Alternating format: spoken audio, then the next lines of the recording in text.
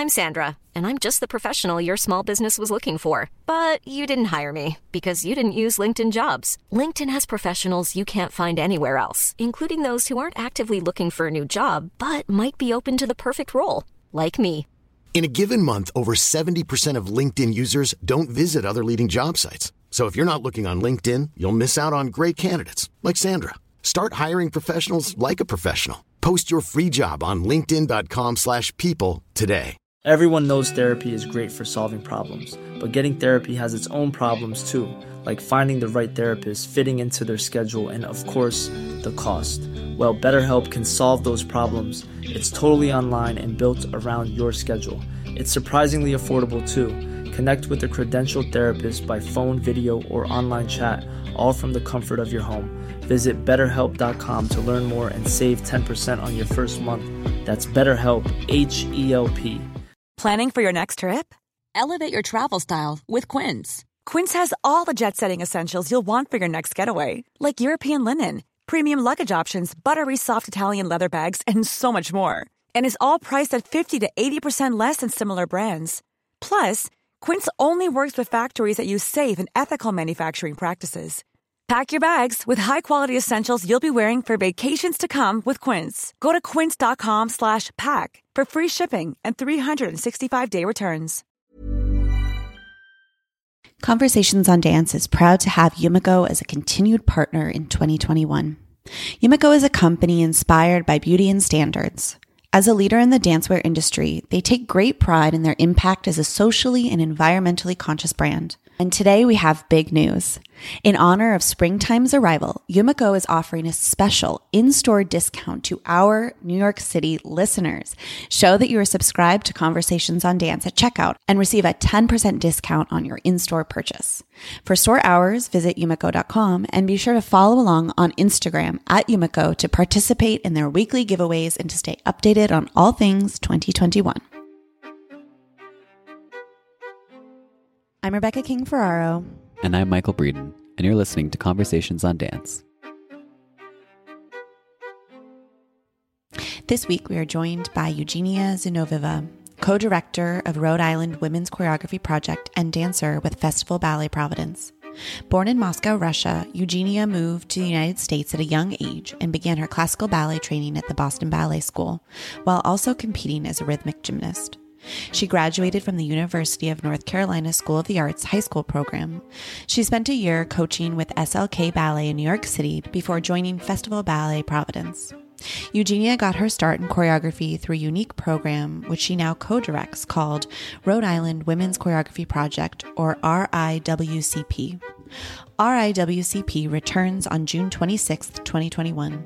This year's digital production features 6 short dance films by up-and-coming women choreographers from New England and beyond. Enjoy inspired works filmed in settings such as mountains, sand dunes, a city apartment, and more. Each dance creator has an opportunity to connect with a personal mentor to deepen her creative process this year. For more information on the project and for tickets to their virtual event on June 26th, visit riwomenschoreographyproject.com or click the link in the description of this episode. Eugenia got in touch with us after listening to episode 221, where we discussed our fantasy ballet company. She let us know about RIWCP, so we knew we had to have her on the podcast to share her work with our listeners.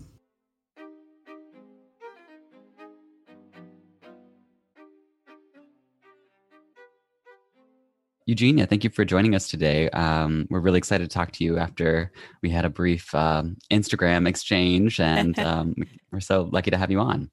Thank you. I'm so excited to be here. Yeah, we're so glad that you got in touch with us after our Fantasy Ballet Company episode. You have some really cool work that you're doing, and so we're really excited to talk to you about that, and we'll get into that later. But first, let's just start with how you first became interested in dance. Well, I think like every other or many other dancers, I was put in a dance class when I was 5 and I never quit. So I started training on Long Island, and I then moved to Boston Ballet School, and I was there for over a decade. And I finished out high school at the North Carolina School of the Arts. And then I trained for another year in New York and kind of just figured out what I was looking for. And then I got a contract with Festival Ballet Providence in Rhode Island. And so I came here as a trainee in 2012, and I've been here since. And I've kind of made my way through trainee, apprentice, company member, all of that. So that's kind of my path. Your journey. Well, let's go back to the beginning of the journey, though. So you were born in Russia. About when did you come over to the States? I came over to the States pretty much right after I was born, because it was right after the Soviet Union crashed and everything was kind of going all directions over there. And my father was lucky to get a research assistant position on Long Island, which is where we ended up moving from Moscow. So I was born there, and it was, I was living in a 1-bedroom apartment with my grandmother, my parents, like my father's sister and her husband. And there were so many of us in there. Right. So we were really lucky to have that opportunity to kind of start over. And it was a completely fresh slate when we came over here. Wow. So, I mean, obviously Russia has such a connection to ballet. It's such a, it's like national pride there, the way that they uphold the arts and particularly ballet. So was that, did your family have interest in ballet? Yes. And my mother took ballet classes growing up when she was there. And she was the one that kind of put me in ballet to begin with. And there's definitely a strong cultural component. I've gone back there a few times, and actually it's amazing. Their subways are plastered with like huge advertisements of just ballerinas. It's so cool. I mean, it's beautiful. Like, wow, this is really nice. Yeah. But yes, my mother danced growing up. And so I think it was kind of a natural starting point for me. Sure. And you also were a competitive rhythmic gymnast, is that right? Yes, How did you get into that, and what was that like for you? Like, what was your training like, and how did that kind of mesh with ballet? It was very intense. That was a very intense period of my life. I think we just wanted to try something new in addition to ballet. So it wasn't like I was quitting ballet, but we just decided to try adding another thing and seeing what I liked better. And so at the top of it, I was coaching, training 3 times a week for rhythmic gymnastics, and I was going to ballet 3 times a week. So 6 days a week, I was doing some sort of very intense physical activity, and training sessions for rhythmic gymnastics are 4 hours long. So you have like an hour of beginning, and they actually do kind of a ballet bar, which is funny because it's not real ballet. It's like gymnastics ballet, but, and then you finish off with like an hour of conditioning at the end. And then I was going to competitions on the weekends, and then going to ballet class the next day. And in between all that, I'm going to normal school. I was in middle school at that point. And so I'm doing my homework in the car, and yeah, it was intense. Wow. So, I think people, we associate like the most famous person that did rhythmic gymnastics and then into ballet, Sylvie Guillaume. You think it's just like, oh, like rhythmic gymnastics is such a perfect, easy segue, like, and you just come in and your legs go sky high. But are there actually, like, how well do those two trainings work? Like, is there anything that was working against you in one or the other form? I actually think they complement each other very well. Okay. So not to my memory, I don't remember anything being like, oh, so I have to do this differently here. Right. Like they both focus on line and like creating a beautiful line. And it's the same, like stretched knees, pointed toes, and all of that. And I think one of the misunderstandings about rhythmic gymnastics is that, yes, it's very easy to go over the line and do it in an unhealthy way. But similar to how, for example, contortion too has like a technique behind it. So you don't just like randomly put your head to your butt, you like train to get there. And so rhythmic gymnastics does have that system to train your muscles to do something. So, and that too translates well to ballet, because ballet doesn't really have that training aspect. It's like we go through the combinations, but a 12-year-old wouldn't be doing like an hour of conditioning after every ballet class. So that was kind of almost a nice advantage to it. Right. So is there a lot of strengthening to complement the stretching then? Because you're right. It's like misconception, I suppose, right? Of just like over stretching like crazy, but there has to be strength to back it up. And I mean, they do overstretch for sure. Like I'm not defending that. But I think what people don't see is the strengthening on the other side, partly because like the image of these rhythmic gymnasts is like they're these tiny little things, and you just don't really see all the muscle building behind the scenes. But yes, there is a ton of core and leg strengthening, and like I said, an hour of conditioning at the end of every training session. So well, I imagine it's similar to ballet in that you're training to create those long, lean muscles. So it's like a different look, So when did you decide that you were like, I have to focus on one of these, and how am I going to choose which one I'm going to do? I was competitive, I think, for 2 years. And then it came to that point where I did have to pick one in terms of like, if I was going to go with rhythmic gymnastics, then I was going to start focusing on like the really big competitions. And I mean, the top of that ladder is the Olympics. And so if you're going to kind of go into that track, then you have to start thinking that way. And it was just a little too much for me. I think I saw ballet as a better long-term activity for myself, and rhythmic gymnastics, you can really only do it into like your 20s, and like ballet doesn't even have that long a shelf life, but then this is even worse. So Wow. Yeah.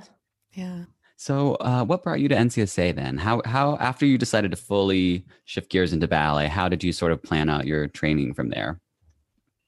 I did start getting a little bit more intensive with the ballet training, obviously, after I quit rhythmic gymnastics.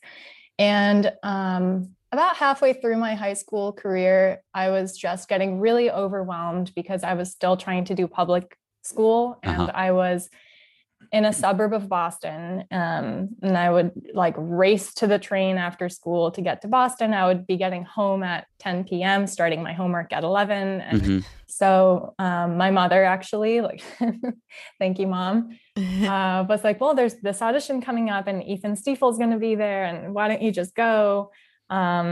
And I got accepted for the year program, and it was just a really good opportunity to be able to focus on ballet, but also still get a good education, which was very important to me and my parents as well.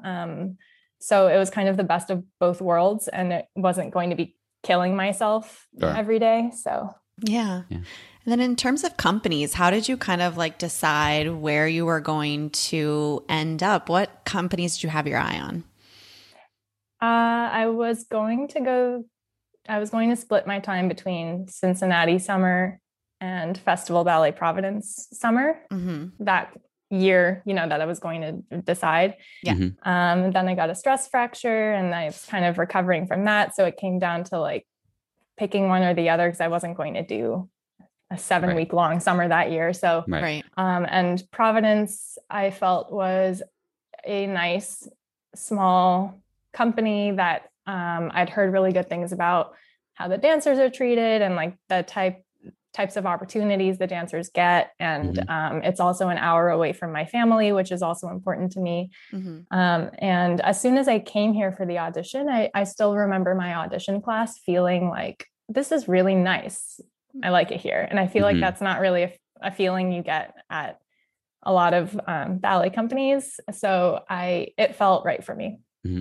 I think it's interesting that even at that young age, you were able to have like a more pragmatic approach. I think that it's just very easy for kids to get stars in their eyes and be like, I want to be in, American Ballet Theater and be the star. And, but you were really centered on the sort of practicality of like, is this going to be a good environment for artistic development? And will I get opportunities? What do you think sort of was able to put you in that headspace?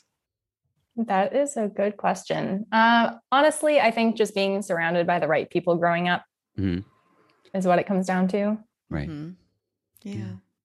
I'm curious. So are you guys a ranked company or no? No, we're not. We have the company and then we have apprentices and trainees. Okay. So that was one of the things we talked about in our fantasy ballet company episode. Tell us a little bit about like what you feel maybe the benefits are to that, especially in, like you mentioned, a company that's a little bit smaller. Well, my first big opportunities on the stage came as an apprentice, as being thrown in as an understudy for like a principal dancer. And it was obviously very like terrifying for me, but I know that can't really happen in companies where, for example, I mean, my understanding is that if a company is union, there's like all sorts of rules about who can dance, what sorts of roles. And so there's more red tape. And I think that one of the things that really jump-started my career in terms of dancing bigger roles was just that ability to kind of get thrown in and dance a solo on stage, even though I have like no idea what I'm doing. And so it really opened up the doors in a different way. And it's like, yes, you need to have that experience. Obviously, it's really good to build up and have the experience in the core and like move your way up the ladder. But it also is it's just a different way of working, I think. It feels slightly less corporate and a little bit more focused on the individual dancer and what they're actually capable of. Yeah. Yeah. Love it. Yeah. So, obviously the pandemic affected every single arts organization in the country, and every ballet company was forced to tailor their response to their own unique needs. So what's Festival Ballet Providence been doing to keep things going as best as they can for the past year or so? Well, we started with canceling our spring season last year, pretty much like everyone company. Else, yeah. Yep, every other company in the world. And then we held the virtual gala that May, which did exceedingly well. It did really well, which was fantastic. But we didn't do any more dancing until the fall, at which point we had a small outdoor show, which was kind of like, it was an independent project. It wasn't necessarily through the company. But the big thing came with Nutcracker when we were awarded a massive grant from the state to build a heated outdoor stage. Wow. And put on 3 weekends of Nutcracker shows. Wow. Yeah, it was a really great opportunity. And, it got us all back into the studio and working towards something. I think we were never really huge on the whole virtual production thing.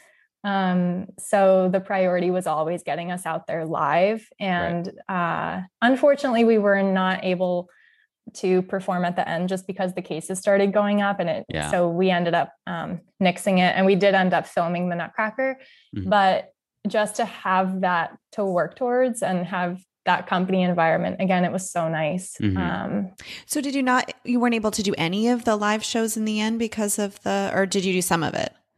We didn't do any, we ended up cutting it off before anything was actually like, we didn't have the stage up yet or anything like that. So it was okay. They made the decision beforehand when they saw that it wasn't really going to be a good idea. Right. And we were able to pivot really quickly to getting a theater space and filming it and putting it up in time for the holidays to begin. So it worked out quite well, but yeah, we didn't get to do any of the performances. But it probably just felt so good even just to be in the studios. Like you probably didn't appreciate Nutcracker that way. Like you hadn't appreciated it probably in a long time, right? Yeah, absolutely. I don't think anybody was as upset about not performing as they were just happy to have had the opportunity to get back into the studio. Yeah. So let's talk a little bit about a project that you are at the helm of called Rhode Island Women's Choreography Project. Was this something that you started during the pandemic, or does its origins precede that? They precede it. So we shorten it to RAWCP, and it started in 2018, and it was created by two of my fellow dancers at the time, Louisa Meir and Hannah Klinkman. So it was at the end of our 2018 season, and I think they saw this void kind of where we were dancing all these works by men. And I think that particular year we happened not to have any female choreographers in the season. So the project started out as more of a creative outlet and a performance opportunity for any women in the New England area who wanted to present their work.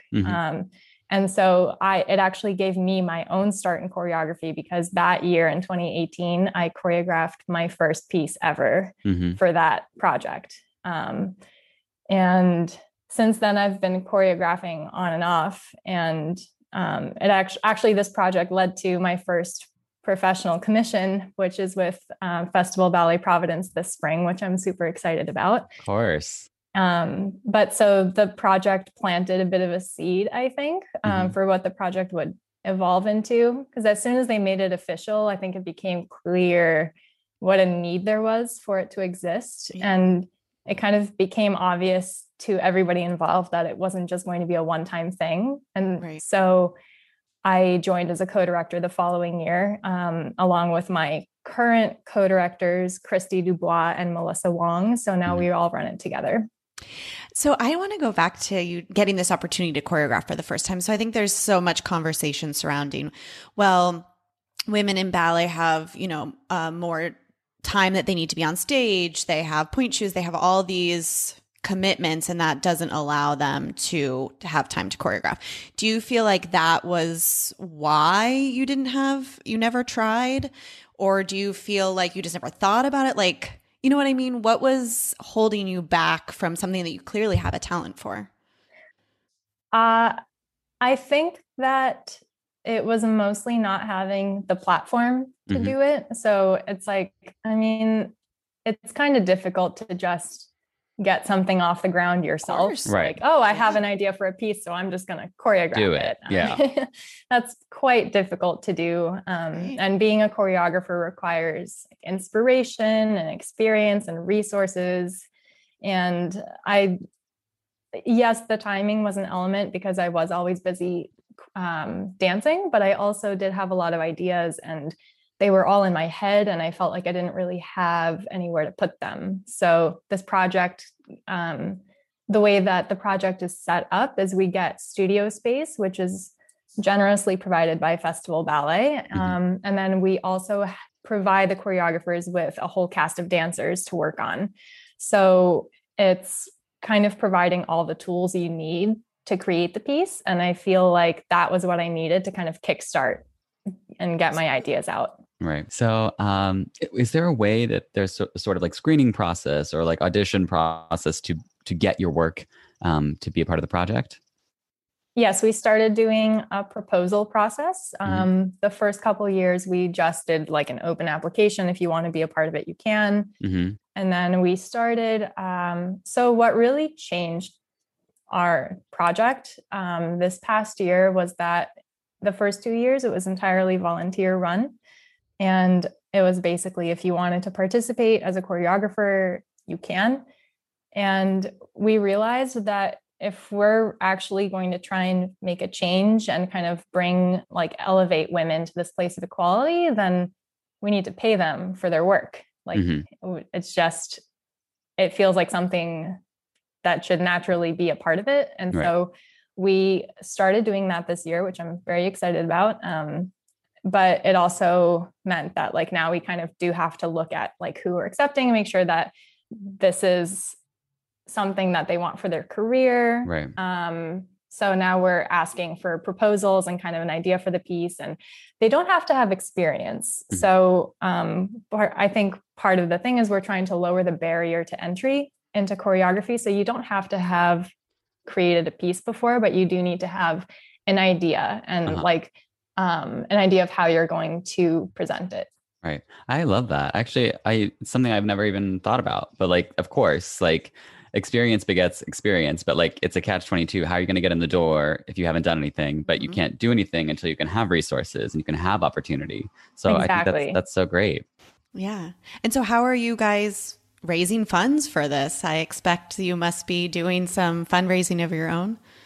Yes, we just finished a big fundraiser a couple weeks ago. So Rhode Island has brand new day of giving, which is very exciting. So we did that. And then we do apply to a lot of grants because we're nonprofit based. We're currently fiscally sponsored, but we're hoping to get nonprofit status in the next few years. And so we're trying to do a big fundraising push over the next couple of years.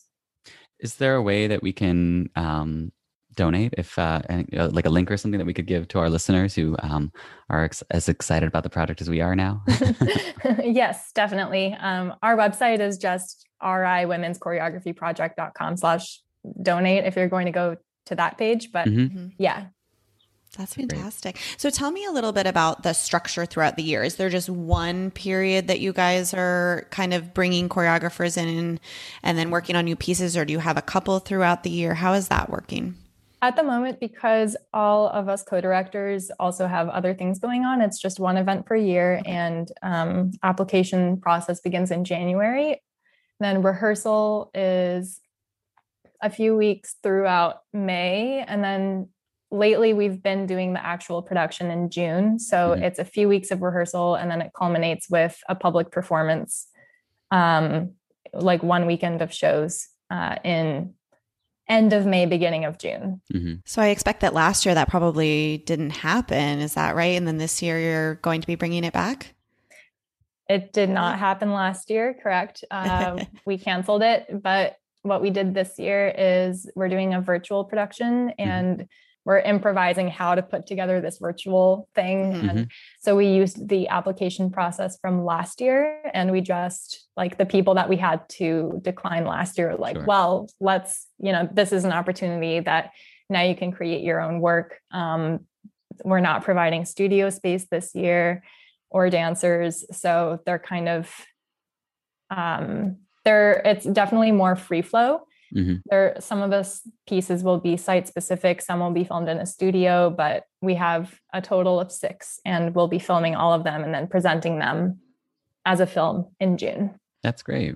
Be sure to send that to us, because we'll share it with our listeners too. That sounds, because that's like a way that everyone can participate in it. Right. It is one of the few nice things about virtual performances. I mean, not few nice.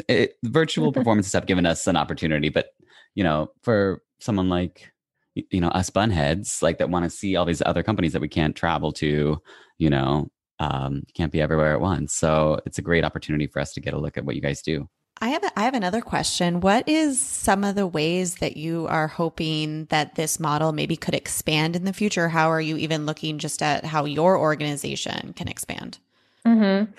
We do plan to continue expanding the amount of resources we can provide, both educationally and financially. So I think we're going to keep trying to raise that money that we can provide a really solid compensation to our choreographers.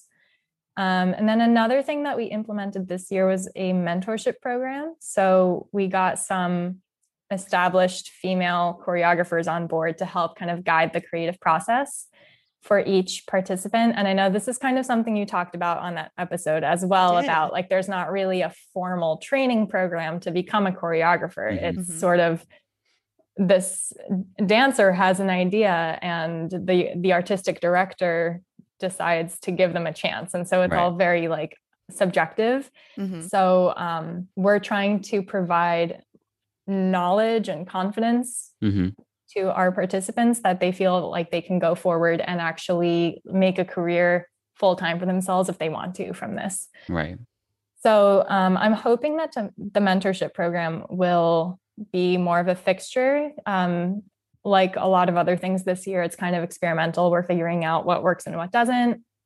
But I mean, I'm already really happy with it. I'm happy with the group of people we got on board for it. I really respect all of them as choreographers. And there's more information on our website about the group if anyone's curious. But I'm hoping that we'll be able to create, I don't want to say an educational element necessarily, but sort of like a professional development aspect to it. Yeah. And we've also been having conversations about things like valuing yourself appropriately and negotiating contracts and finding work opportunities. So that's all really important too. So, expanding that is really important to us. Right. It's like a full service. Yeah, the mentorship program is like, I mean, obviously it's a particular interest to us. It's something we've been talking about, how there's a lack of that sort of, I guess, educational process. But, even I'm just thinking of because you don't have that, like you don't, there's no formal training. I think it also makes choreographers like a little bit prickly when they do get input, it's just like, because then it's just your baby and that's it. Like you haven't, it's all on you. So of course, as it's hard enough, like dancers, we take things personally, but I imagine like it's even harder there because it's like all of the input, it's just from the choreographer's brain or like their own, whatever they have sought out. So maybe it'll like take the pressure off a little bit to just, Yeah, and I think it's definitely important to have that artistic agency of like, I totally understand that it's your baby. Mm-hmm. I'm thinking as myself, being a novice choreographer, that I have frequently wished I had someone that I could sort of bounce ideas off of, or ask like, does this read well? And having someone as a soundboard throughout the process would have been really useful to me, like in my first experience too. Right. And I've heard it from other established choreographers as well, that like, wow, I wish I'd had someone at the beginning of my journey that could have sort of helped like guide me and figure out my voice. So, yeah. It's so interesting that you say that, because I'm just thinking of like making it a parallel to us in the studio as a dancer. If you're doing, let's say, a variation, you have people in the front of the room that are like, oh, this step's not working so much. I think for you, you should try this, that kind of thing. It's like exactly like you said, like a sounding board. And then it must feel isolating to just be in the room like, oh, everything that I say goes, but do I want it to be like that? So that's very interesting. I think it's a skill as much as it is an art, and skills, like there's lots of different ways that we can develop skills. So hopefully this will be a helpful way. So we really look forward to seeing the 6 virtual premieres. Is that right? Around June? June 26th. Wonderful. And all the information is going to be on your website for that. Yes. So riwomenschoreographyproject.com. Great. So for our last question, can you just tell us what sort of ambitions, like what are your biggest goals for the project? Where would you like it to be in, say, 3 to 5 years? So Twyla Tharp recently said a quote, I think it was to the New York Times, maybe, that she doesn't think of herself as a female choreographer. She just thinks of herself as a choreographer, period. And I love that, because honestly, ultimately, our goal is to not need to exist. Like that's the long-term goal here. Right. Ideally, we're seeing stories being presented on stage by all genders, and not just in small black box productions, but up on the main stage, backed by company resources and promotion and marketing and all that. But until that's a reality, we'll be here. And so whatever change we can help make in that direction, that's definitely our goal. Oh, it's so great. I love how we're talking about an idea and then you got in touch with us to share this. I think it's so wonderful, and we're really grateful that you took the time to tell us about it today. And we know our listeners are going to be super interested in it, and that they'll all be able to participate in your event in June if they want to, because it is digital. Thank you. And I also just want to encourage any dancers, if they're listening to this and they've always wanted to try choreography, we would love to have your application next year, because like I said, you don't have to have any experience. I think everybody should have the opportunity to try it and see if they like it. So Are you, just side note, are you taking applicants from anywhere, or is it just in your area? They can be from anywhere, as long as, they can get to Rhode Island for the show. But yeah. Awesome. Yeah. Well, thanks so much, Eugenia. It was lovely meeting you, and I can't wait to hear more about the project in the future. Thank you. So nice to meet you too.